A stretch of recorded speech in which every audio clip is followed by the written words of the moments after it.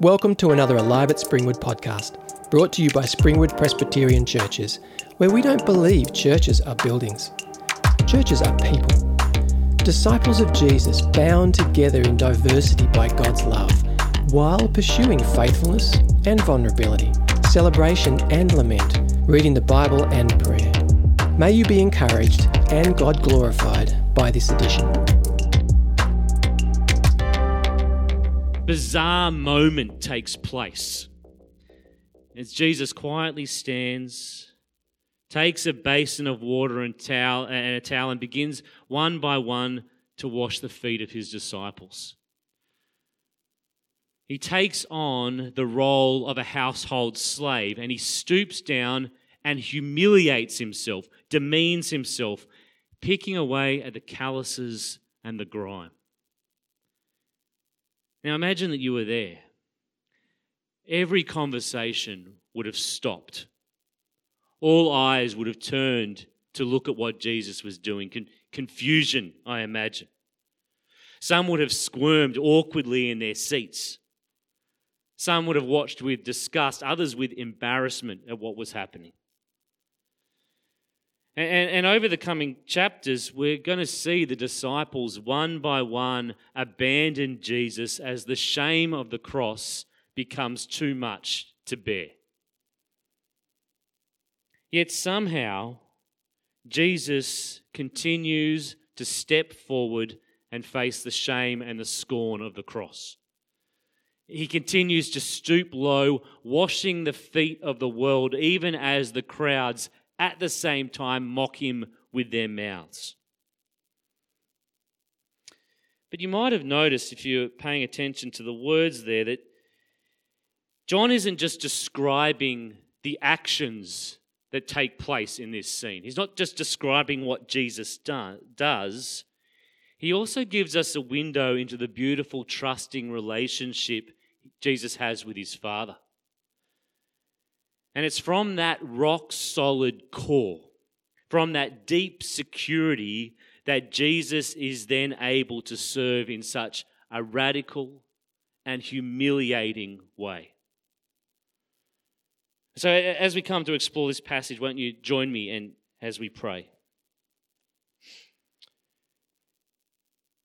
Lord God, we thank you for your word. We thank you for what it shows us about who you are, about who we are, about our Lord Jesus and what he came to do and model for us as a restored and redeemed humanity. And Lord, this picture of washing feet, of servanthood. Lord, may your Spirit be at work in us, challenging us through your word today and reminding us of the security that we have in Jesus. Amen. Each one of us, I think if we're really honest with ourselves, are deeply insecure. We look in the mirror and are ashamed of what we see. We're too thin, too ugly, too freckly, too overweight, too weak, too something. We struggle away at work trying to impress our colleagues or bosses, hoping for recognition, something to give us a momentary jolt of self-esteem. We're secretly in competition with each other all the time, comparing ourselves to the person next to us, lamenting that they're a better mother, a more committed father, smarter, better looking, wealthier, more popular. And our ego, that desire to be recognized and be valuable, it's a black hole, insatiable. You fill it for just a moment and it just wants more. I'm going to quote from Madonna, believe it or not. But a few years ago, Madonna, in this moment of honest self-reflection, said these words: "My drive in life comes from a fear of being mediocre. That is always pushing me. I push past one spell of it and discover myself as a special human being, but then I feel I am still mediocre and uninteresting unless I do something else. Because even though I have become somebody, I still have to prove that I am somebody. My struggle has never ended, and I guess it never will. Pretty insightful and honest words. But our search for inner security doesn't just drive us. It's also a barrier that continually gets in the way of us enjoying and celebrating God's gifts. Our ego and search for approval chains us to the well-trod path of the popular, to the stale walls of social acceptance, to that wide road of self-love that never leaves us fully content. And so we find there are things that we just can't do and won't do, too humiliating, too demeaning, too costly to our ego. It's one reason why I find our passage today so incredible. In a world that's so insecure, it's rare to see people willingly involve themselves in other people's mess, unless they're maybe getting something from it. And yet here, the God of the universe stooping willingly into humiliation, putting his ego and image aside to do a beautiful thing for his friends. I think we need to realize here that what Jesus does takes a special kind of courage. It's one thing to do good and to serve people, but when that good is going to give you nothing in return, when it's going to cost you reputation, popularity, and public ridicule, even the laughter and scorn of your friends, that's a cost that few, I think, are willing to pay. So turn with me to the beginning of chapter 13. It's worth following along and looking at these words.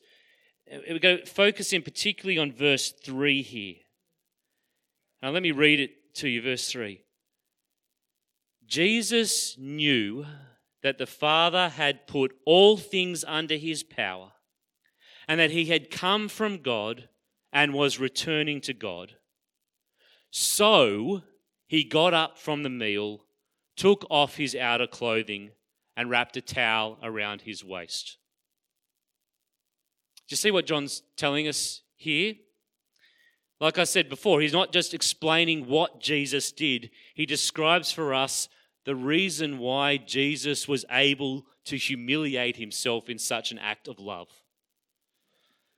The washing of feet was only possible because Jesus was entirely secure in his identity.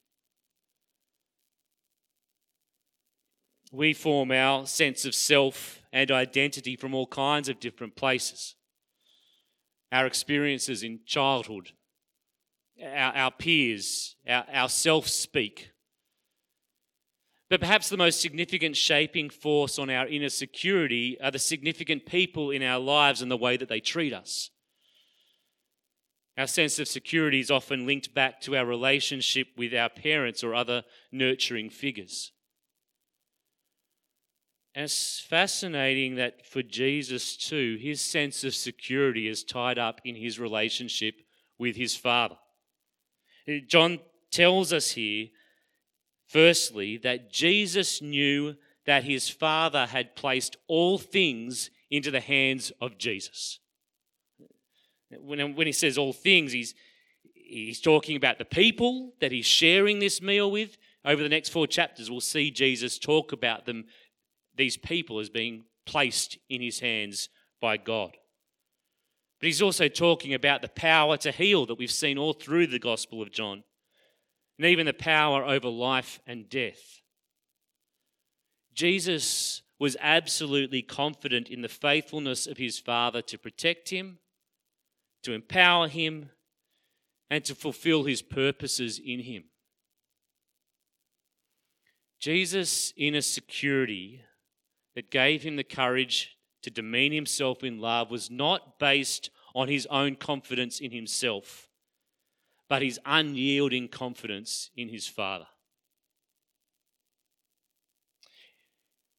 In our world, when someone is struggling with self-esteem, the advice that's often given is to change our self-talk, to speak about ourselves with confidence and focus on what we are good at. We try to overcome insecurity by bloating our egos, by building ourselves up. The Scripture gives a very different picture of where true security can be found. It says if you want to find true security, don't turn inwards. Don't try to create some sort of fake image of yourself that's only going to let you down. Turn to the one who made you. Don't look in the mirror for security. Look at Jesus.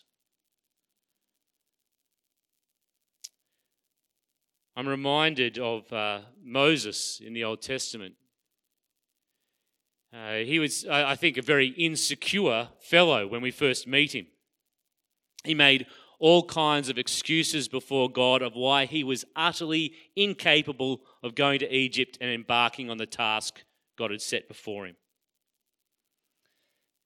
But God doesn't respond to Moses with a pep talk. He doesn't affirm Moses' gifts and leadership skills. He doesn't say, "Don't worry, Moses, I chose you because you've got this." Instead, God affirms his own strength, his own leadership, and his own character, because the outcome never actually hinged on Moses. But Jesus' inner security also came from a sure sense of purpose. It says here, John says, Jesus knew where he had come from and where he was going. From a very young age, we get a sense that Jesus was attuned to his Father's plan. We see it in the book of Luke where Jesus disappears and is found at the temple because he's going about his Father's work. Jesus knew that his life was not just a blank slate for him to work out his own purpose and meaning in life. He came to reveal God to the world, to save the world, to die for the world, to pave the way for the Holy Spirit to come and restore hearts and minds, to create a new Spirit-filled family called church. We live in a world that's very insecure about purpose. We're desperately searching for meaning, and largely this is because we have forgotten where we have come from and where we are going. We have no sense of being part of a bigger story. And it's no wonder that one of the driving questions of our age is, who am I? But from the beginning, God tells us who we are. So God created mankind in his own image. In the image of God, he created them. Male and female, he created them. That's where our story begins. That's where we have come from. We're created to be like God, to rule and love and care as we worship the God who formed us and walks beside us. Our purpose is to nurture and partner with God in mending what is broken, to stoop down and tend the dirt. That's what we were made for. To love our fellow neighbour unconditionally. And so when Jesus stoops down to wash the feet of his disciples, he's living out not just a purpose unique to Jesus, but the purpose of every human. He is being who we are made to be and showing us how we are made to live. If we were secure enough in God and who he has made us to be, we would all be on our hands and knees, basin and towels in hand. In the kingdom of God, the basin and towel are not a demeaning act, but a beautiful representation of humanity at its finest. And so it is, utterly secure in who he is and what he has come to do. Fully secure that his Father is faithful and in control, that Jesus stoops down to wash the grimy feet of his disciples. And Peter's aghast. You cannot wash my feet. Never, he says. And thus begins this kind of tussle between Jesus and Peter. Peter crying out, "Don't demean yourself, Lord." And Jesus responding, "But this is what I've come to do." And Peter fails to see the significance of what Jesus is doing at first. He doesn't see that actually, unless he lets Jesus be shamed for him, he will be forever impoverished. A number of years ago now, Emma, my wife, and I went to China. And at one place we visited, some servant women came out and washed our feet. And it was apparently culturally impolite to refuse this gesture, but I found it a horrible experience. And the reason that it felt so horrible was because I felt so unworthy of it. Who was I that someone should demean themselves like that for me? It was like that act of service confronted me with my own inadequacy. And I imagine Peter's response was somewhat similar, but so much more so. The Messiah would wash his feet. I'm sure he was thinking, I'm not worthy of this. But that's precisely the point. Jesus is saying to Peter, of course you're not worthy of this. You're not my disciple because you're worthy. I don't clean you because you've earned this. I wash your feet like a slave because this is my God-given purpose. This is my purpose. And you belong with me, you only belong with me if you accept that you're not worthy and receive this grace that I offer.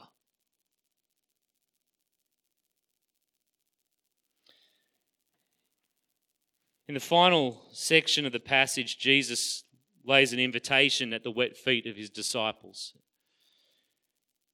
It's more than an invitation, it's really a challenge. And the challenge, at least in words, seems quite simple. He says, go and do likewise. If I am your Lord, Jesus says, then you're not better than me. If your king is willing to feed the hungry, so should you. If your master is willing to shovel dung, so should you. If your Messiah is willing to shame himself like a slave and wash feet, so should you. But we need to think about this and understand the cost of what Jesus is saying here. He's saying, go and make a fool of yourself for me. Go and be laughed at and mocked with me. Go and be humiliated and rejected like me. I'm not sure that my ego can cope with that. I'm not sure that I have the inner security to face that kind of rejection. But this is the way of the kingdom, where slaves are kings and kings are slaves. To walk the footsteps of Jesus here requires us to cease searching for acceptance and affirmation and instead rest in the fact that we already have all of these things. And only as we learn to be secure in God's loving acceptance will we ever discover the courage to stoop down and serve the least.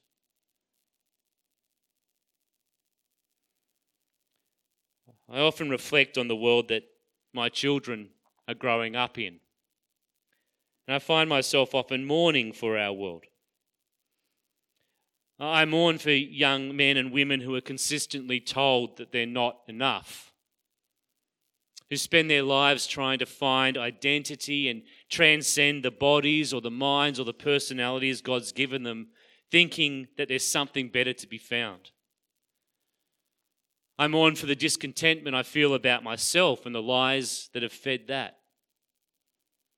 And I mourn that because of all these things, our society, I think, is becoming more and more narcissistic, self-focused. I mourn that we're driven and caged by our ego.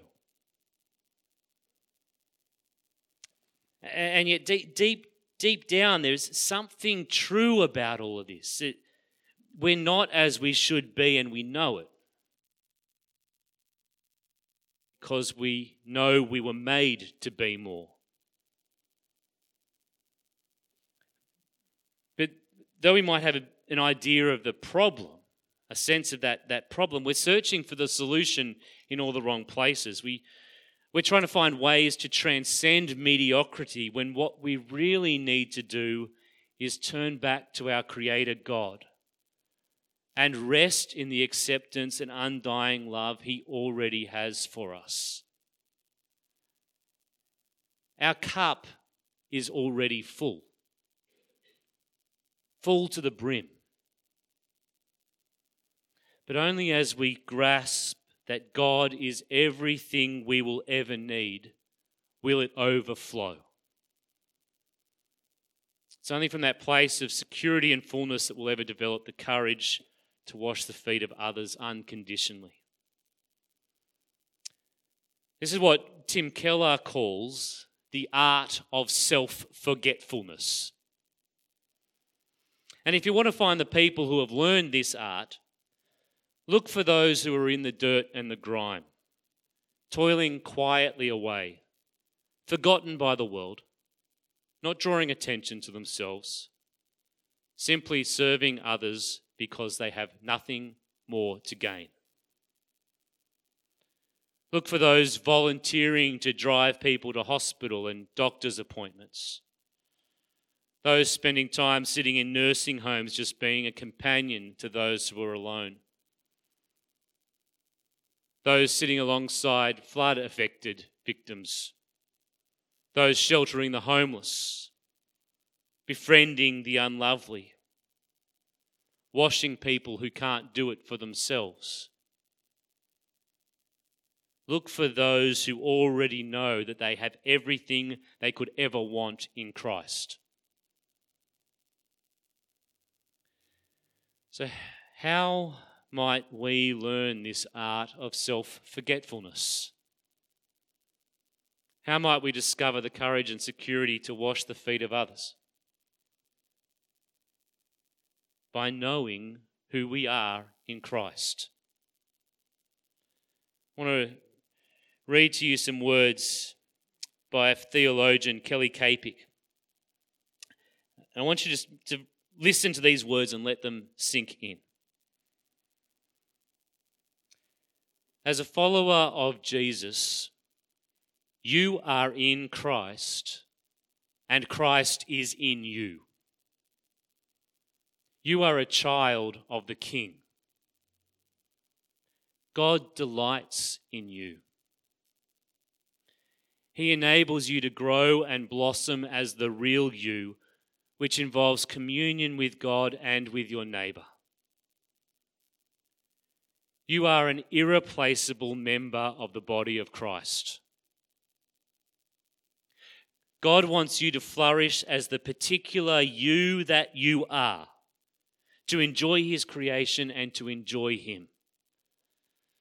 That is your calling and your privilege as a particular human creature He made and delights in. He doesn't just love a generic world or amorphous humanity.